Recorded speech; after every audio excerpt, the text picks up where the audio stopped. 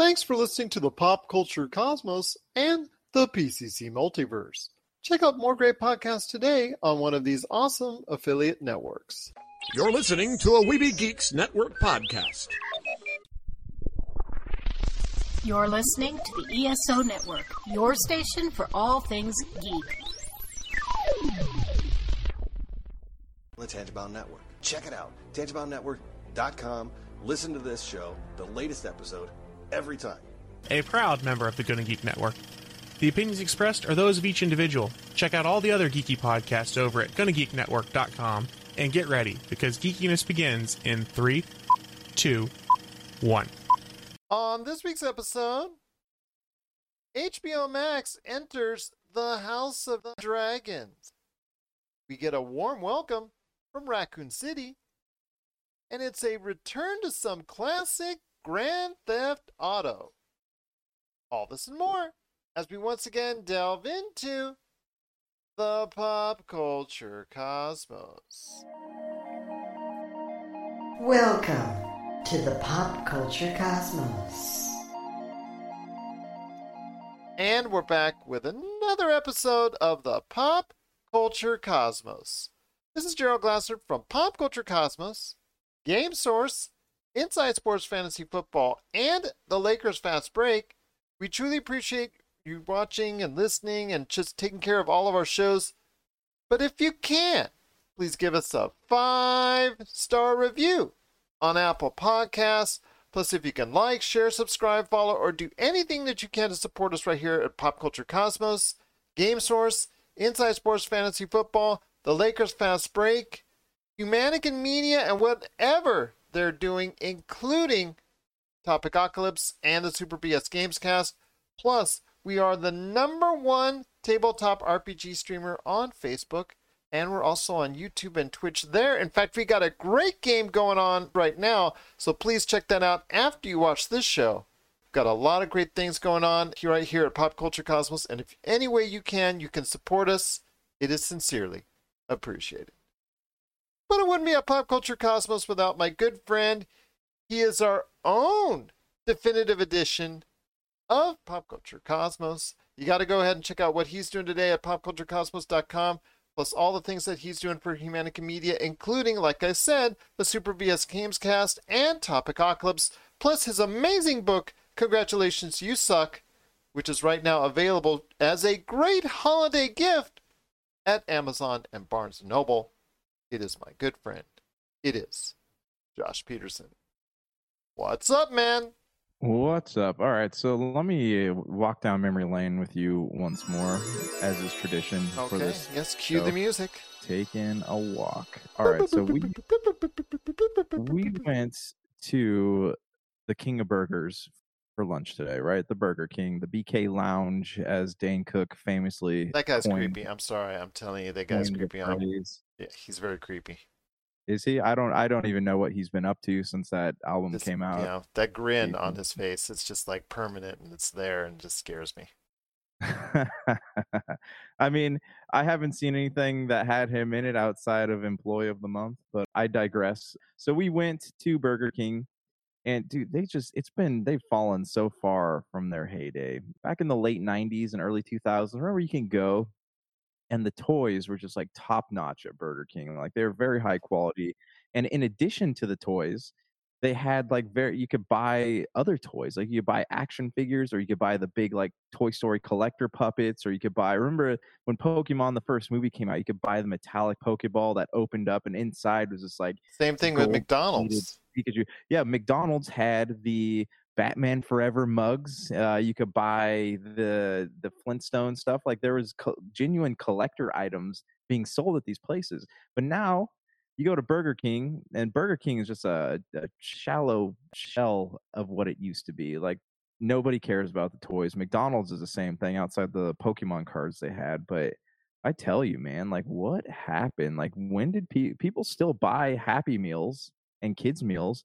So do you think we're ever going to return to a time when like pop culture and fast food played on the same field? As things get more expensive, the other things in life that go along with it become much cheaper as far as how they're made, how they're constructed. and they become less valuable because they're mass produced. So things of the past, like those collectibles you talked about, are now really collectible. I'm sure there's some kids' meals toys from McDonald's years past and Burger King years past that were done in correlation, let's say, like the mini Hot Wheels that were available and Barbie stuff, and the thing tie into whatever movie or TV thing that was going on at that period of time in the 80s and 90s, and even way back when, even earlier than that. Some of those are really valuable these days.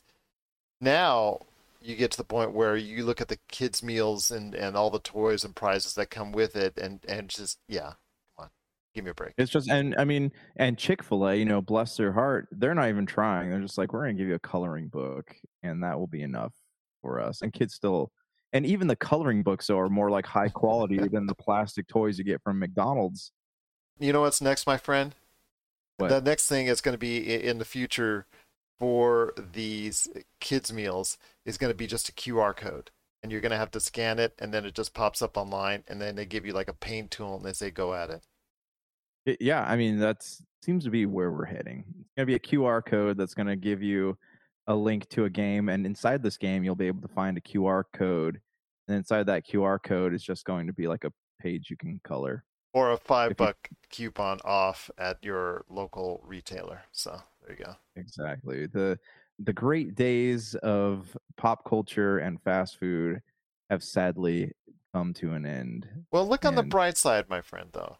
In just a few short weeks, once again, we will be blessed in our lives with the McRib, as the McRib will debut once again this November. So, you know what I do? And the McRib, and also McDonald's is now serving fries in a boat. This is the moment we've all been waiting for. You know, like, why we don't need to go to Wendy's anymore. We just go get a boat full of fries at McDonald's because their fries are actually really good. For 10 minutes. Remember, there is a lifespan on those fries. Well, you just got to eat them quick. You know, same thing with the nuggets. Like, you don't eat the nuggets within 5 minutes of getting them. You throw them at somebody later on, half hour later, and it hits them in the eye. It'll look like take an eye socket out. Yeah, you give them that's a concussion material right there. Well, my friend, it is going to be an outstanding episode. Fast food reflections aside, we're going to have a tremendous episode. We're going to give you a box office report here in a sec, where we talk about No Time to Die, what is Venom still doing, and so much more. Plus, we're going to talk about HBO, and HBO Max just dropped a new trailer for well, I guess you could say it's a prequel to its most successful series ever.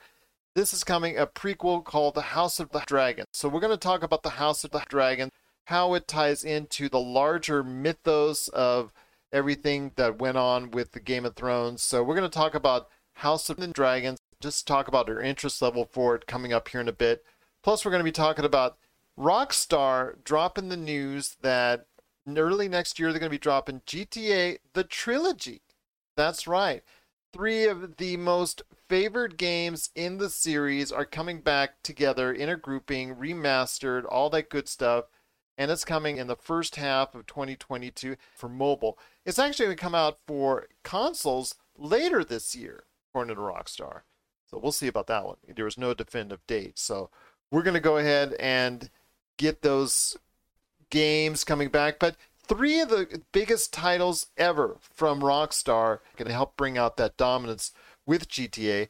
We're going to talk about if it's still a good deal to go ahead and get these games in this bundle, and ask if the trilogy is something that you should go ahead and look out for coming up in the program as well. Plus, also, we've got Welcome to Raccoon City. Just dropped a trailer that's coming up for November 24th. It's going to come on Netflix. I'm going to ask Josh if he's excited to get back into those Resident Evil movies once again.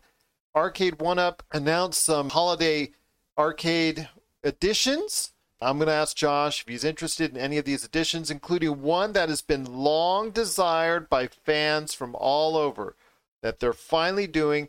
And I'm going to ask Josh, with this update, is there any still outstanding Arcade 1UPs he's looking forward to getting sometime in the future? That's coming up on the back end of the show as well.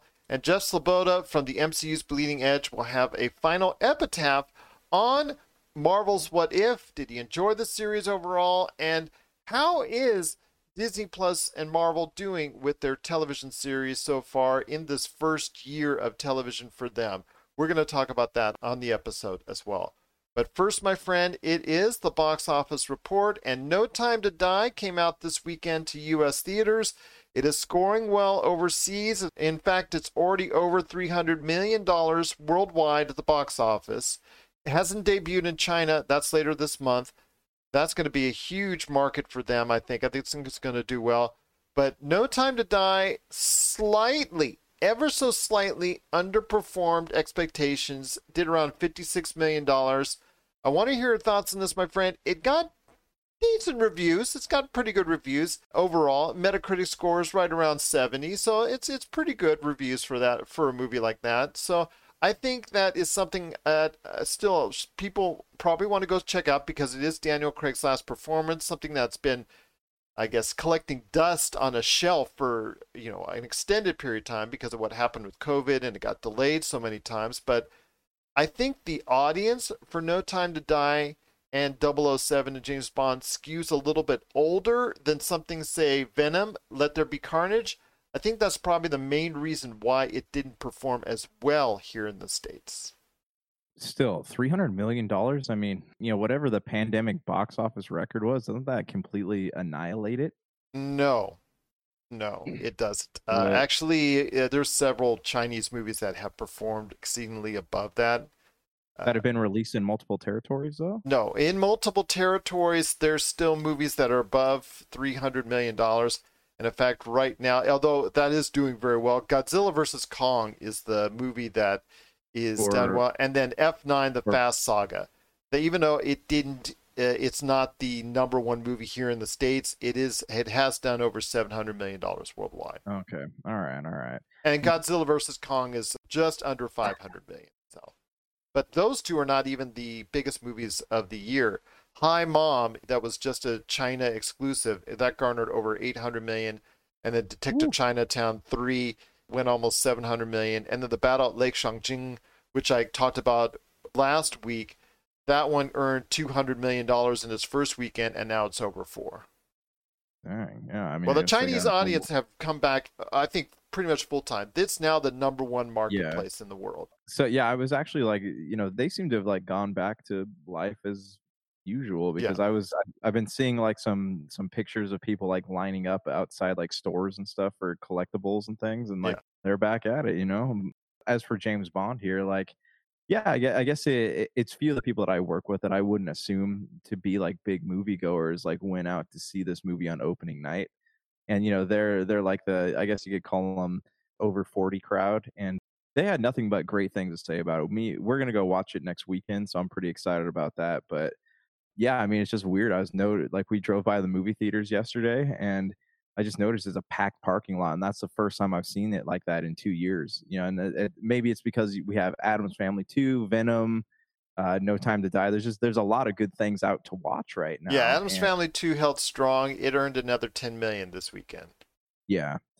So I mean, it doesn't surprise me that this movie did well, and I like you said, it's received plenty of critical acclaim, and I think that just because it's Daniel Craig, a lot of the critics will argue that Daniel Craig is one of the best in the top 3 Bonds, so I think that he's gotten a lot of acclaim from people, and it'll just be interesting to see what happens next with the franchise and how people will receive it. Will we see these high box office numbers, or do you think after this people will be kind of burnt out on, James Bond and where he's going next?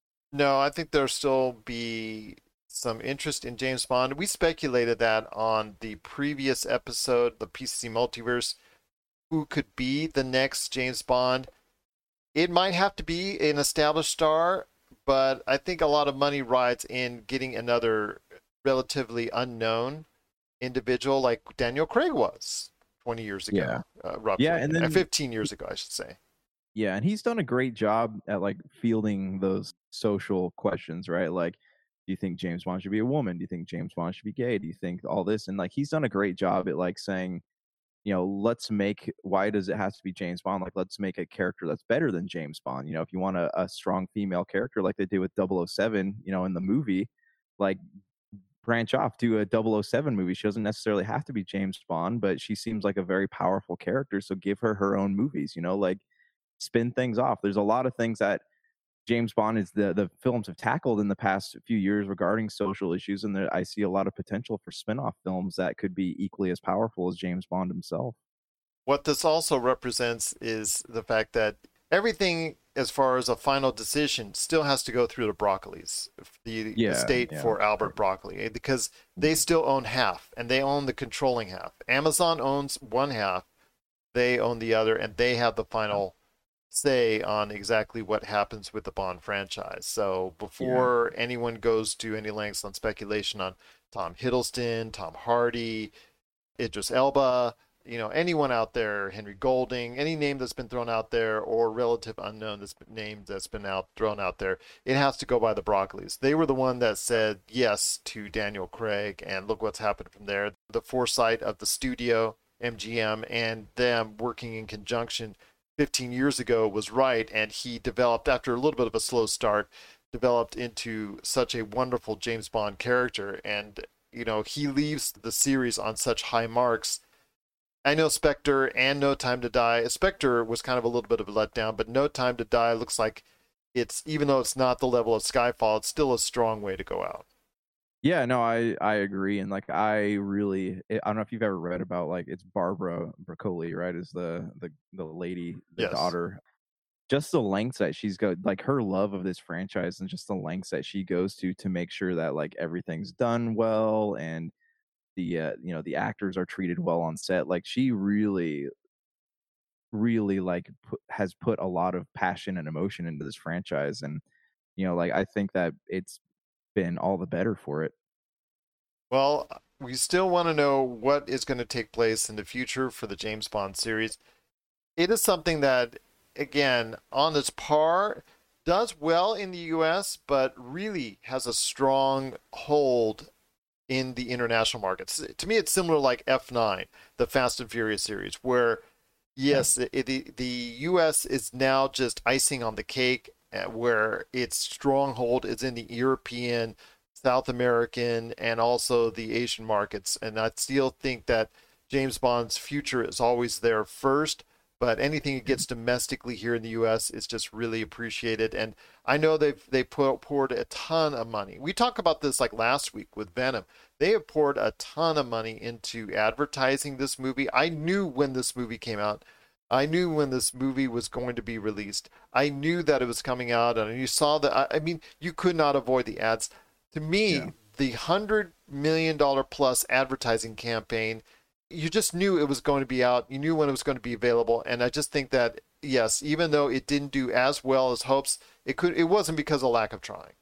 No, absolutely not. Yeah. And you know, it's funny you mentioned like the Fast franchise. Like, that started out here as just like a normal action movie, and now the franchise has evolved into like a worldwide beloved franchise. Exactly, which is even more beloved worldwide than here. So, yeah, according to the numbers anyways. But we want to hear your thoughts on No Time to Die. Did you check it out this weekend? It performed slightly under expectations, earning $56 million here in the U.S.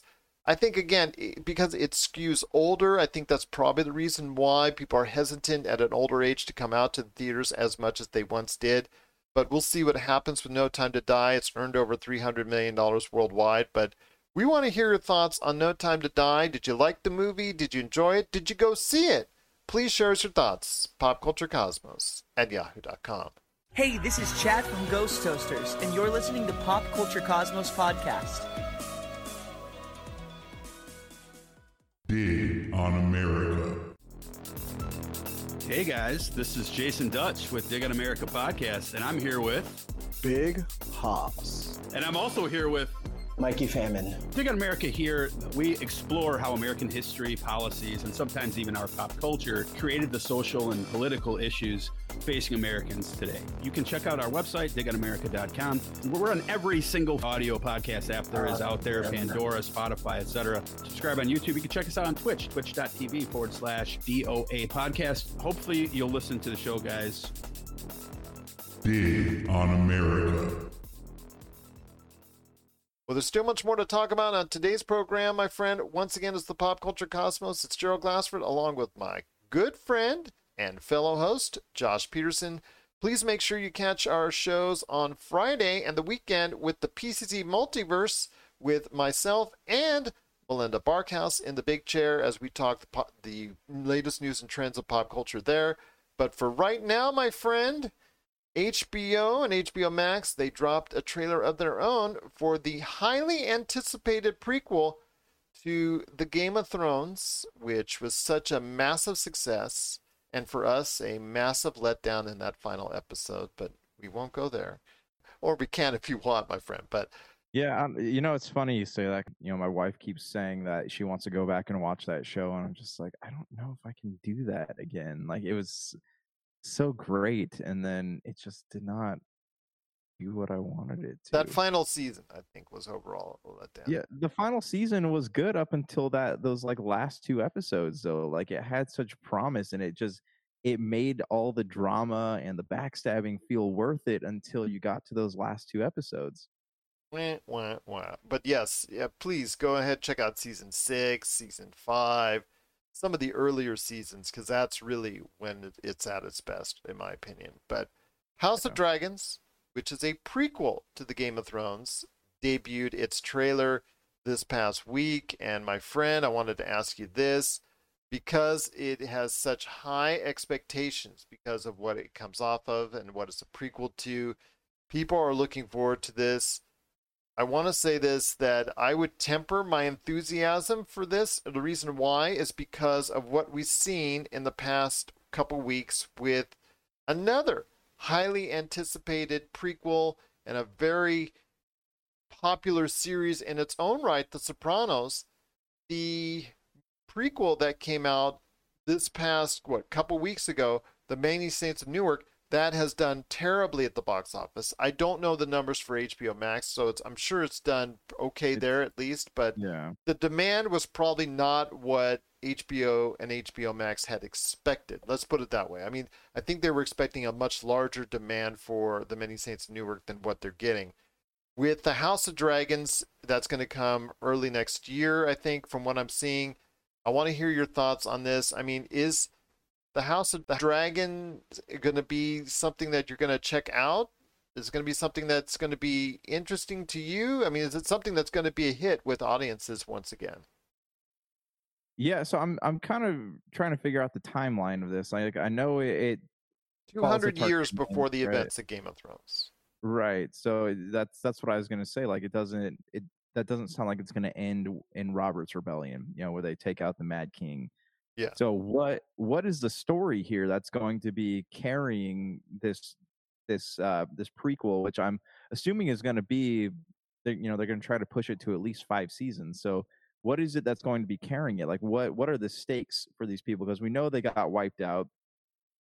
But in Game of Thrones, like the world-ending threat is what they face. So was there another world-ending threat before that? Like, I don't know what the overarching theme is going to be here, and what's going to, in Game of Thrones is what's her name, Dany, trying to reclaim the throne, or it was the dragons, or or the others that were waiting outside beyond the wall. Like, what is the thread that's going to hold this show together? It's going to keep people watching from one season to the next. It is going to be interesting. And, what's I think everybody has noticed first off when they watch the trailer is the shift in the power of what's going on with the House Targaryen and, everybody who's in charge there and the families and who, like you said, there's a dynamic shift that has to take place at some point in time between the events of the House of the Dragon, however long this series runs, and the start of Game of Thrones. So I'm interested to see it from that end. I think, though, that Game of Thrones had an opportunity, I've said it on the show before, they had an opportunity to do some spin-offs that would expand that series even more. And I think they had the opportunity to go ahead and provide some spin-offs there with some characters from that show that they could directly relate to, which I think would probably be a little bit more popular. This one is going to have to rely a lot on the storytelling to retain a lot of that viewership, because it's going to be something where it's going to have some high numbers initially because everybody wants to check it out. They watch the Game of Thrones. And then if it does not have that compelling storytelling, there could be some problems there about the viewership waning off after a short period of time. Yeah, that's what I was wondering. Like, what's the drop off going to look like after season one? You know, are you going to tell a tale that people are going to want to come back to? Because that was the one thing that made Game of Thrones work so well, is that it was intriguing, right? And you had these like big events that ended the seasons, whether it's like the Red Wedding or, you know, the Queen being disposed. Like, what is it that's going to keep people coming back to it? Because Game of Thrones already did the shock factor. You know, they already like shows you things that you would have never guessed would have ever happened, especially on a TV show. So what does House of Dragons have to offer, I guess? Well, it is going to be interesting to see how it plays out. I'm very curious to see exactly how this series will develop and if it's going to retain that type of Game of Thrones magic, which for the most part, despite the diversiveness as far as people's thoughts on it, some people actually, enjoyed that last season entirely, including the last couple episodes. A lot of people, though, were let down, like you and I, on those last 2 episodes. And let me ask you this: because of that, do you think there's still some bad taste in people's mouths that will not have them go ahead and check this out? I think because sometimes the last impression you have of it, it just weighs heavily on it. And, even though you try to revive this series and how popular it once was, there could be some issues with people not coming back. Yeah, I mean, I'm sure there will be. And I also believe there's going to be some exhaustion that people didn't realize they had, especially with George R. R. Martin, like taking forever to actually write the books. A lot of people are just kind of over it. And while the trailer for House of Dragons does look very interesting, it's something I definitely will at least watch a couple episodes of it. It's not something that I'm like, oh yes, I'm just dying to watch that. Like Game of Thrones is like, oh yes, I can't wait. That looks so cool. But this is like, all right, maybe I'll stop by, check it out. And that's something I think was faulting on Warner Brothers, HBO, and all that, was that fact that if it was left on a high, you should have started production on this right away. Just like jump on it, get it going. Maybe the next year, bring it out.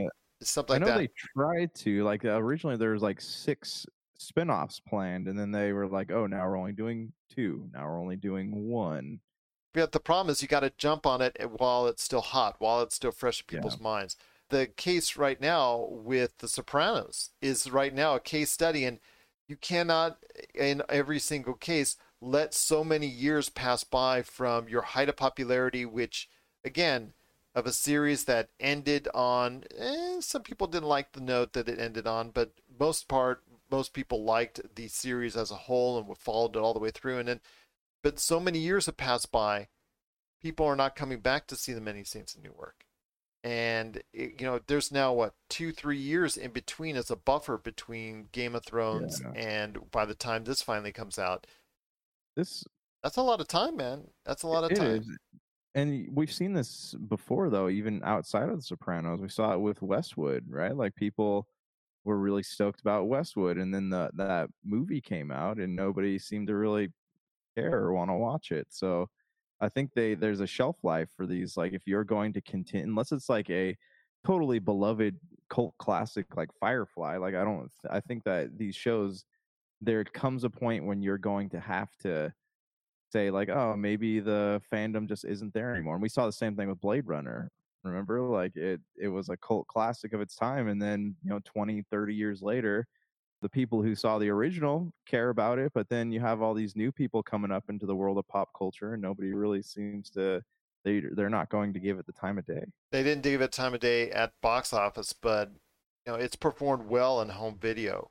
Right? That's what I think. That's what people were waiting for. Okay, I'll wait for it till it comes out on Blu-ray and DVD. And I remember I tracked it, and it actually trended very well. It was almost selling as well as the Marvel DVDs and Blu-rays of that time when it came out, because I think it's a visual feast, and I think a lot of people who were getting 4K televisions around that time wanted to go ahead, oh, this is just the perfect movie to go ahead and pop in my 4K and just go ahead and check it out. So I think that was the deal then. But You're right. It didn't perform well in theaters to the point where it was going to sustain itself forward. I'm still hoping Denis, and I'd love to get a chance to talk to Denis. Come on, Denis Villeneuve, go ahead on the Dune press tour and stop by the Pop Culture Cosmos. Yeah.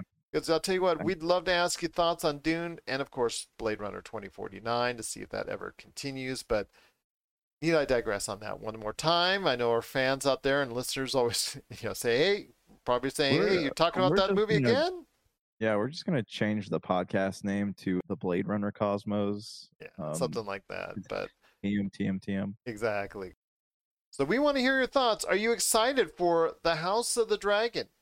Please share us your thoughts. popculturecosmos@yahoo.com. Well, coming up next, we got Jeff Sloboda from the MCU's Bleeding Edge. He's going to talk about Marvel's What If, how much did he enjoy it, and he'll also share some thoughts on if this whole TV thing going on with Disney Plus and Marvel has worked to his expectations.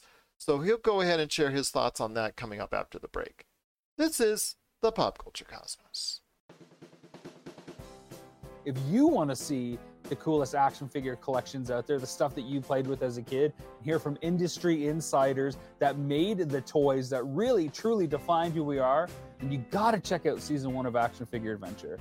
Check out Action Figure Adventure now, exclusively at Big Bad Toy Store. You'll get 10 episodes of awesome action figure fun. I guarantee if you grew up playing toys, you will love Action Figure Adventure. All right, we're back with the show. It's Gerald Glassford coming right back at you here at the Pop Culture Cosmos. It is Marvel's What If. It has ended its first season, which went back at some point in time. We're not sure if it's a definitive 2022 or 2023 date. It all depends because those episodes take time. And with coronavirus actually canceling out one of the 10 episodes, actually reduced to 9 because of what happened with coronavirus. Had some highs, had some lows, but still, overall, I think the general consensus is that it is a welcome part of the Marvel Cinematic Multiverse. But here today to talk about his final thoughts on the What If series, Season 1, and also has he enjoyed his time on Disney Plus watching the television so far that Marvel and Disney has presented. You got to go ahead and check out what he's doing today at the MCU's Bleeding Edge. It is Jeff Sloboda. And Jeff, great to have you on the show. Well, thank you very much, Gerald. I really appreciate it. And it's always nice to have an opportunity to be back here on the Pop Culture Cosmos. I'm really happy to be here and happy to be talking Marvel. What If is now in the rearview mirror for most people because they got a chance to check it out this past week on Disney Plus. Again, it was not the full season that Marvel and Disney were expecting, but because of situations, the Gamora episode had to be discontinued. We only saw bits and clips and pieces of it intertwined with this final episode, episode 9. We are told that Gamora will have her story told in more detail for season 2 whenever that comes out, so I'm thankful for that. But overall, your thoughts on the 9-episode run of Marvel's What If? Well, I guess, if you want to break it down into 2 parts, I guess my take would be that as far as like from an episode to an episode standpoint, I felt like the show was enjoyable. I felt like there were some ups and downs with the energy, kind of the excitement level of some of the episodes, kind of maybe peaking a little bit and then diminishing maybe mid-season. And they bounced back. I thought the 3-episode arc that they wrapped up with Ultron and then connecting all of it, and then connecting it to the Doctor Strange episode, connecting it to the Zombies episode in episode 5, week 5, was a really cool, typical Marvel kind of deal where they're putting in that connective tissue. We're so used to hearing from them and seeing from them in the Infinity Saga. I enjoyed the show. I enjoyed watching it. I especially enjoyed episode 9. I thought it was great. And I enjoyed episode 8 quite a bit. Week 5, the Zombies episode is still my favorite. As a second part to that, I just want to point out that I think it's great to see them, again, doing something different, taking chances again, just like with Loki. Kevin Feige, Marvel Studios, showing that they're not willing to go outside of the box a little bit and still draw and be inspired by the comic books. You mean that they are willing to go outside the box? Yes, that they'll take chances, because I feel like there's almost like this perception for some people in the film industry that maybe what Marvel does is kind of like subpar or for kids or for something? Or well, Denis Villeneuve recently, he's doing the press tour for Dune, the upcoming movie that's going to be upcoming, which is now available around the world, but coming to US on the 22nd. He recently called it cut and paste. I know you've heard Martin Scorsese's comments regarding it being just like a roller coaster theme ride. I know it gets that kind of rap. You have to look a little closer. I think, and look at the stories, look at the relationships. There are certain points in time in the MCU where it really gets very good. I think The Winter Soldier, I think, is epic storytelling and could have stand out upon its own as a spy thriller type deal. But you're right, it does get a little bit formulaic. And in fact, with the last episode, I think they kind of played it safe. It was okay. They followed the formula, the Marvel formula there to a T. I think that the Party Thor episode, to me, like you said, they took chances outside the box. The Party Thor was an outside the box type thing, and I really thought it clicked with me because I enjoyed it. Vegas! Maybe it's just because I'm here in Vegas, but the zombie deal was something that could have been hit or miss. And I thought that was enjoyable. I mean, they did go outside the box, and with Marvel's What If, I think that was really the case that they could go ahead and do just that. Well, they definitely did do a great job of giving the fans a taste of the multiverse and kind of explaining it. And so I think if that was the key for them, they managed to accomplish that. And yes, like you reiterated, they did take chances. I feel like the entire What If series was a chance that they were taking. And I think that if this is any kind of indication as to what we can expect in the future in terms of the animated aspect of Marvel and what they're going to do in that direction, I think it's a great start. Overall, I really enjoyed it. I think they really, again, they took a swing and they tried something different, a different kind of thing. And I think overall, I don't know for sure, but I think most of the fans did like it. I think they enjoyed it. I think they liked the concept. I think they understood what was going on. Again, there's a really big nostalgia aspect to like these episodes that we've gotten where, we're re-seeing a lot of characters that we're all very familiar with as Marvel fans and getting a chance to kind of catch up with them again. And I think that that's always great for the fans. I think whether you're a newer fan or an older fan or a younger person, it doesn't really make a difference. You still love those original 6 Avengers. You love seeing them. So, that was a really, really cool experience for me and for, I think, a lot of fans. I definitely maybe enjoyed the Loki series more than I did the What If series. But I'm not going to nitpick at What If because I think, it was a very simple concept that they were working with, and again, it's animation. So I think your expectations need to be a little bit different and a little bit grounded. Because you didn't have all the actors there reprising their roles. And some of them didn't perform to their task as far as vocal work is concerned. Some of them really took to it. Some of them really did well. The late Chadwick Boseman, it's his final performances in this What If series. And I think he went out on a high note. I think he enjoyed what he was doing here, and it came through very well. Haley Atwell, I thought, did a good job, especially in the latter episodes that she was a part of. First episode, I thought the story and structure were okay. It wasn't that compelling to me, but it really got better with her character as it ended with the show, and I really look forward to see what she's doing. And again, it depended on the actor or the voice actor. Hopefully they'll rectify that end of it to be a little bit more consistent on that end, but this leads me into my final question with you in regards to the series overall, because, again, this is the first year of Marvel Television on Disney Plus that's been actually part of the MCU 100%. We all know what they did on Netflix and the shows there, but that was kind of its own separate thing. Agents of S.H.I.E.L.D. and, of course, Agent Carter. It's still tied in, but it's still kind of its own separate thing. These are the first real shows that Kevin Feige is overseeing, that Kevin Feige is responsible for, that totally ties in every single thing into the MCU. What are your thoughts on this year of television for Marvel and Disney Plus? I think that there were definitely people who were a little bit suspicious of WandaVision when it first came out and were like, what is this? This is Marvel. This is not what I normally get from Marvel. And there were people that I know, to this day who still didn't like it. And will tell you I didn't like WandaVision. I thought it was awesome. I thought it was great. And I thought that with that being the lead off to the Disney Plus series produced by Marvel Studios on Disney Plus, I feel like that for me, I felt like, again, that was them taking a big chance with a new type of show with doing TV on their own for the first time on Disney Plus. again, having done Marvel Television with Netflix, and so had some success with Daredevil and some of those series, and some misses with maybe Iron Fist. I feel like overall, what they've given us on Disney Plus has been excellent. I think that you've seen the numbers as far as the views, as far as the amount of people watching, have set records. I feel like with WandaVision, we got into Falcon and the Winter Soldier, and so was Loki, so is What If. So far, in what they've given us in these 4 series, they've really gone in different directions in each series, which I think is interesting, from sci-fi to like a more street level, like Earth-based kind of story with Falcon and the Winter Soldier. Then you go What If and you go multiverse, and you go cosmic. I think that plays well regarding the future of what we can expect from Marvel and the direction that they want to go in, which is in a lot of different places. And I think as a fan, that's exciting.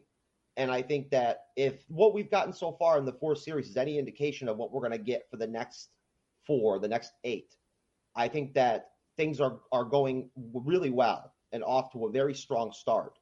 And I can't see how anybody as a fan could be disappointed. Once again, I'm talking to Jeff Svoboda. You got to catch his show, The MCU's Bleeding Edge, everywhere you get your podcasts, and of course on YouTube. Please subscribe today. So before we head on out, it's time for that hard sell, my friend. Time for the hard pitch. You got to go ahead and tell everybody why they need to check out the MCU's Bleeding Edge. Well, basically, if you enjoy listening to people talk about Marvel and about a little DCU here and there, and get into the superhero genre, if you're a part of the fandom, or if you're even maybe new to this whole thing and you're just getting into Marvel, I think that you'll probably enjoy what we do over at the MCU's Bleeding Edge. It's a fun discussion always. As Gerald already pointed out, you can find us anywhere. We're on any podcast directory. We're on YouTube. We're the MCU's Bleeding Edge. We're live every Wednesday evening at 9:05 p.m. Eastern, 6:05 p.m. Pacific. And if you watch us, chances are you'll want to stick around for more than 5 or 10 minutes and actually catch a pretty decent chunk of our show, because we tend to relate to a lot of people on the human level. We've got a nice cast of people of different age groups on the show in terms of our guests and stuff like that come on. It's not just people my age, it's younger people. One of my co-hosts is 25. I'm almost 40. Cybernetic Shark, my other co-host, is, I'm not even sure how old he is, but I know he's older than me. So we've got a different kind of balance with our group. We've got some female MCU fans that come on regularly and guest, which it's hard to find sometimes, Gerald. I think you already know that probably. So that's always great that we have that balance going on the show. I know I'd be very appreciative to anybody who would want to catch us and check out one of our shows. Check out the YouTube channel, because I feel like overall you'll enjoy and respect what we do. And we're not trying to be superstars or whatever. We just enjoy talking about Marvel and we're fans. So that's the approach we take to the content. And we're always happy to have an opportunity to record and work with somebody like you, Gerald, that's so hospitable. Thank you again for the opportunity. Appreciate it, my friend. Thank you so much. And please check out today the MCU's Bleeding Edge on YouTube or wherever you get your podcasts. Well, Jeff, it's been so great having you on. I look forward to bringing you back on again when maybe Hawkeye comes around or whatever Marvel has in mind or in store for us. So please, you're always welcome back. The red carpet's open for you, just right there for you. It's rolled out right there. It's all nice and cushy. Walk right in. Anytime you want to talk Marvel, anything pop culture, right back here at the Pop Culture Cosmos. If you're in the Las Vegas and Henderson areas and are looking to buy, sell, or trade the best in classic or current video games and pop culture collectibles, there's no better place to go than Retro City Games. From Xbox to PlayStation, Nintendo to Atari, the great crew at Retro City Games provides the best place to go for all your gaming options. Stop by their 2 awesome locations in Henderson and also the Las Vegas Strip, or follow Retro City Games on Facebook and Instagram for all the latest deals and new items. Without a doubt, there's no better place to go for your gaming needs than your friends at Retro City Games. And we're back to close out the show. It's the Pop Culture Cosmos. It's Gerald Glassford back with you, along with my good friend, Mr. Josh Peterson. Something that was one of the world's worst kept secrets in the gaming industry. Rockstar did announce that Grand Theft Auto, the trilogy, the definitive edition, will be coming out later this year to consoles and next year to mobile devices. and it will feature 3 of its most storied, beloved, and most popular of the series, although we can't say that too much because GTA 4 and especially GTA 5, we know how well that one's done, because that's sold over 100 million copies in and of itself. But GTA 3, GTA Vice City, and GTA San Andreas will be bundled up, will be remastered, and will be presented to you later this year on the consoles. So I want to hear your thoughts on the good news and on the good side. Is that this will be, if you're really looking to get back into it, or if you're looking to get into it for the first time, this could be hundreds of hours of gameplay for you. And I do not undersell that and underestimate that. Hundreds of hours of gameplay for you. People played this back in the day, these games, and they were playing these games for years. The bad news is that these games are going to be bundled at a price of full price for the regular consoles, Xbox One and PlayStation 4, and they're going to be bundled at $70 for the newest consoles, the PS5 and the Xbox Series X. So I want to hear your thoughts, my friend. This is Rockstar, again, at its finest, reaching into its bag of tricks and pulling out some way to go ahead and earn a lot of cash without having to bring out GTA 6 anytime soon. Yeah, it's interesting, I suppose, because you and I obviously are big Mass Effect fans, but when that came out, the Ultimate Edition, I don't know what the sales did, but people stopped talking about it within like 2 weeks of it releasing. Actually, they were a little bit longer. It sold well for EA. EA has not provided numbers, but they said it sold well. But yeah, okay. But I mean, like within like my group of friends who all love games and like stuff like that, they stopped talking about Mass Effect pretty quick. So, I mean, I still am playing it, so I still enjoy it. As am I. What I'm wondering here is how many of the people who are on Grand Theft Auto, whatever the latest one, 5 right now, and they've invested all that time and money into their game, how many of them are going to be like, oh, hey, maybe I'm going to stop playing this for a while and go back to these other games? I would say either younger audiences maybe wanting to experience it for the first time, and because they heard about their dad and the hot coffee thing, so maybe they're going to try and explore that. But to me, it's going to be like, although I'm assuming that's probably going to be edited out. But it's also like somebody going to the theaters to watch Jurassic Park, the first one, versus watching the latest Jurassic Park. Like, it's going to be an experience for a little bit, and then I think that to them, though, nothing's going to beat the freshness of the newer ones. The fact that you could do so many things on your own, which still is part of the charm of GTA 5 even to this day, and the part of the reason why it's held on so well since 2014 is the fact that you can do so many things that just break the confines of the game itself. It to me this is what those games were all about. But will they be presented in such a fashion that it's going to adapt for a new audience? We'll have to wait and see. Yeah.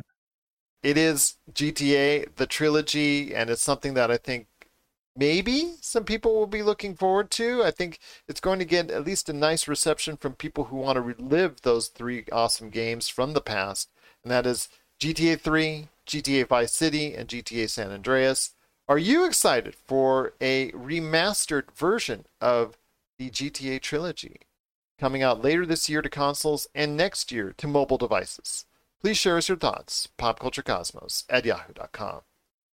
Well, my friend, before we head on out, I know as a Resident Evil fan, you checked out the latest trailer that Netflix has for Welcome to Raccoon City, its revival of the Resident Evil movie franchise, with a rebooted movie franchise here that's coming up November 24th. Features an all-new cast. Let me know your thoughts on this, because I'm kind of like on the fence on this. I was never a big fan anyways of the Resident Evil movie franchises, but it did earn Sony over $1 billion during its lifetime at the theaters. So I want to hear your thoughts. Are you ready to be welcomed back into Raccoon City? Just out of curiosity, is this a movie or is this going to be on Netflix? This is a live action movie. It'll be showcased in some theaters, but it will be showcased day and date on Netflix. Okay. All right. So it'll have the Redfields in it, Claire and Chris. It'll have Jill Valentine, that character, but none of the actors really outside of Neil McDonough, who plays William Birkin, will actually be of any interest or someone that you know. These are all relatively unknown actors. And that's fine. I mean, I guess like at first glance watching this trailer, it was cool. So when I was a kid, Resident Evil 2 came out, right? Resident Evil 2 was all the kids were playing it. Like it's kind of like what Mortal Kombat did. Like it was that forbidden fruit that your parents didn't want you to play, but you could go over to other kids' house and play it.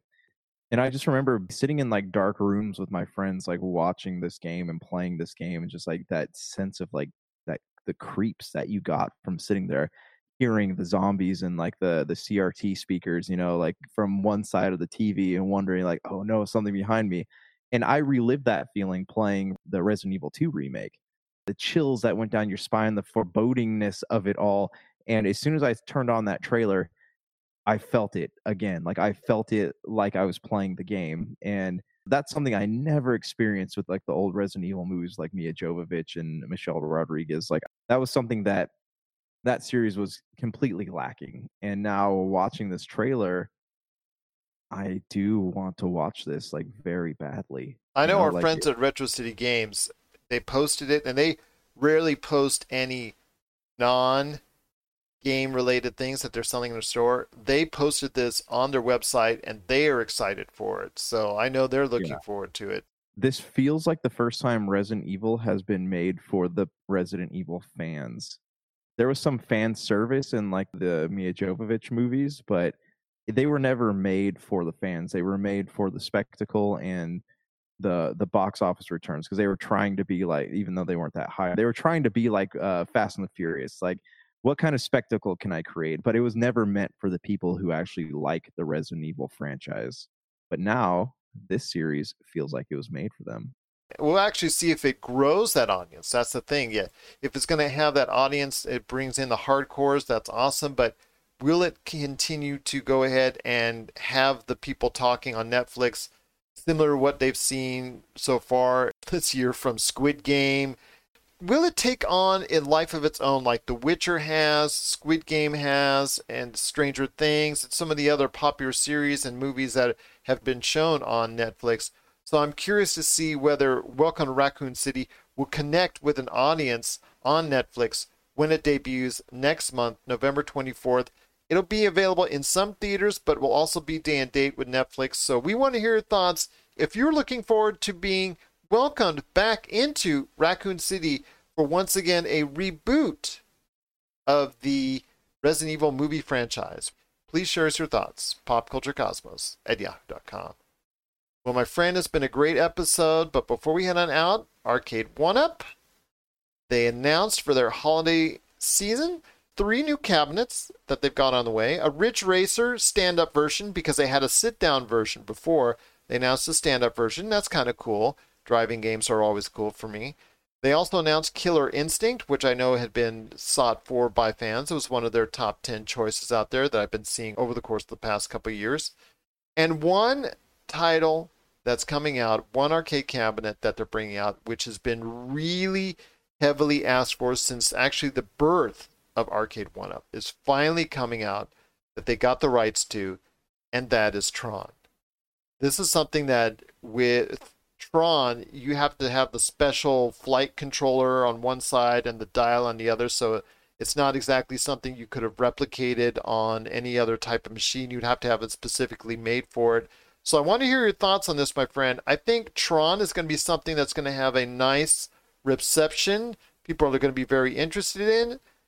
Killer Instinct is like the other guys compared to the popularity of Street Fighter and Mortal Kombat. It absolutely. It just does not have that connection with a huge group of fans, although Killer Instinct is obviously more appreciated, I think, in a Nintendo 64 form when it came out. I think a lot of people like that version better, but that's coming out in arcade form. But your thoughts on Tron and what Arcade 1-Up has to offer this holiday season?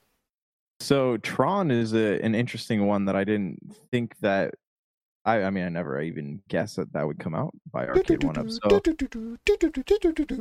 I guess the big question here is just like we were talking about the Grand Theft Auto. Are there enough people out there who really care to own it? I think Tron, yes. I know that the nostalgia crowd like us, like, yeah, we will care to own it, but the people who like to have these arcade cabinets, is this one that they're going to spend their money on? Possibly. I'm more interested in Ridge Racer though, because I didn't really care much for the sit down one, but this stand up one looks just like the ones that were always in the pizza places growing up, and this has definitely garnered my attention. But the big question here is that, will I be able to get it? Because after our last experience with Arcade 1-Up, my wife doesn't want any more Arcade 1-Up systems in the house. So tell us what happened.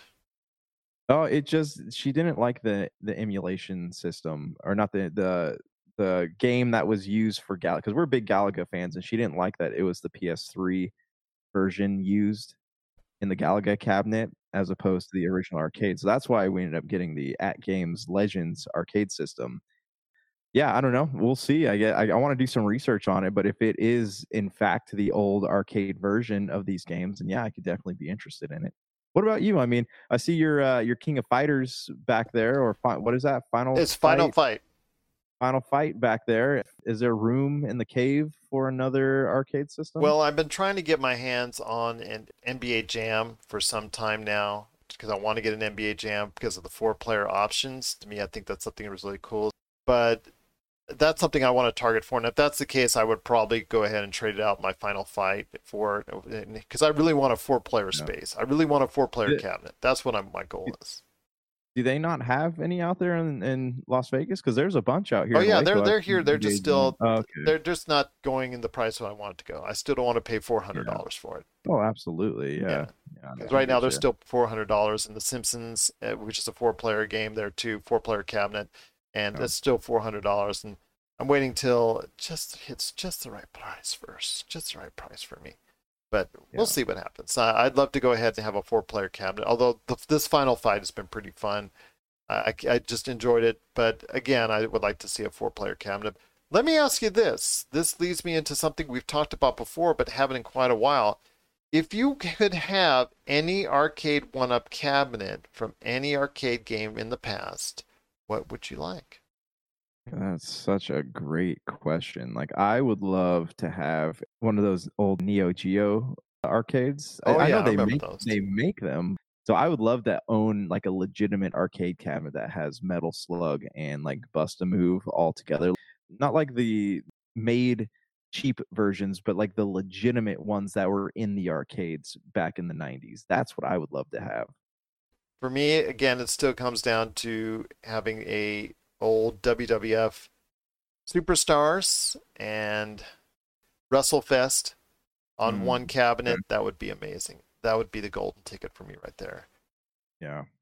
Did you ever like play any of the old rail shooters that used to be out there? Oh like yeah, absolutely. I mean, House of the Dead, Terminator. I think they're coming out with some type of those. I think at some point they are. I'm sure that's something that's going to be added in there, because I know there is a demand for those type of deals, the House of the Dead and Arcade 1-Up. Because it's funny, if you go online and look at like even the custom arcade cabinet makers, like they can only do so much. The technology is not out there for them to be able to like put the rail shooters or the steering wheels or really any of the cool stuff on Aerosmith Revolution game. Remember that one? That shooter? Yeah, I always like the Jurassic Park one, because you didn't just have the pistols, you had like the full-on rifles in the car. That was cool.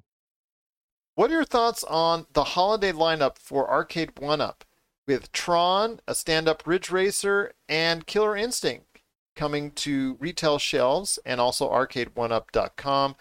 Want to go ahead and hear your thoughts on if you're interested in any one of these cabinets, or if you could have a cabinet of your own that Arcade 1-Up would make for you, which game would that be?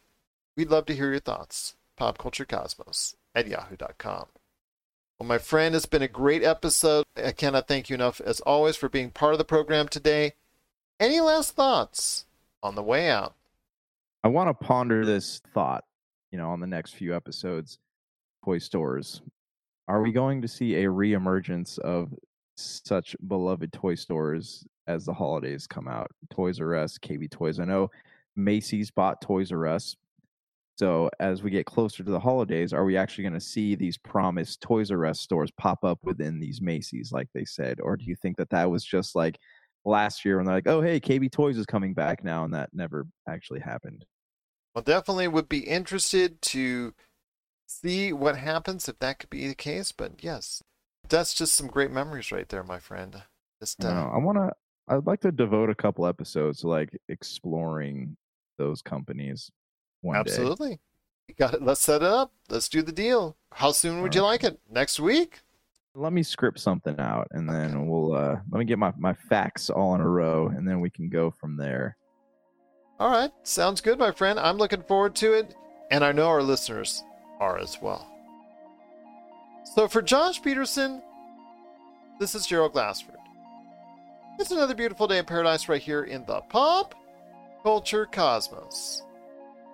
We thank you for listening. And here's hoping you have yourself a great day.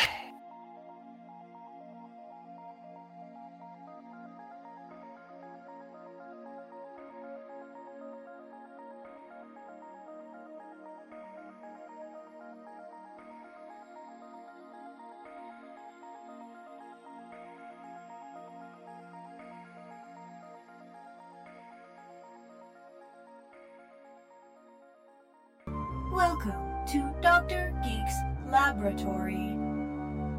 Dr. Geek here with another reminder that the ESO Network is pro-science and pro-vaccine. We urge you to be a superhero and protect yourself, your family, and your fellow geeks around the world.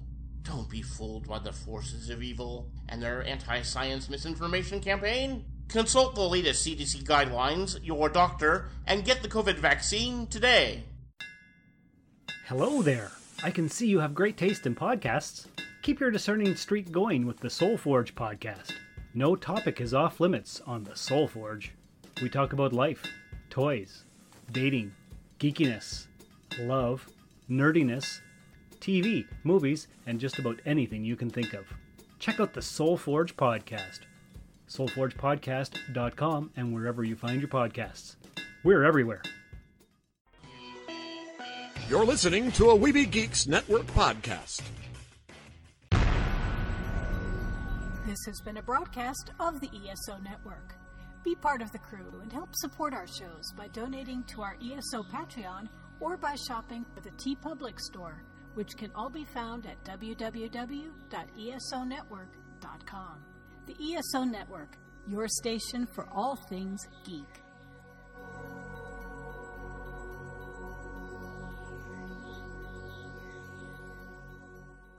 Tangent Bound Network. Let your voice be heard. TangentBoundNetwork.com. Thanks so much for downloading the Pop Culture Cosmos, and stay tuned as more great podcasts are on the way. Thanks again for listening to us here at the Pop Culture Cosmos.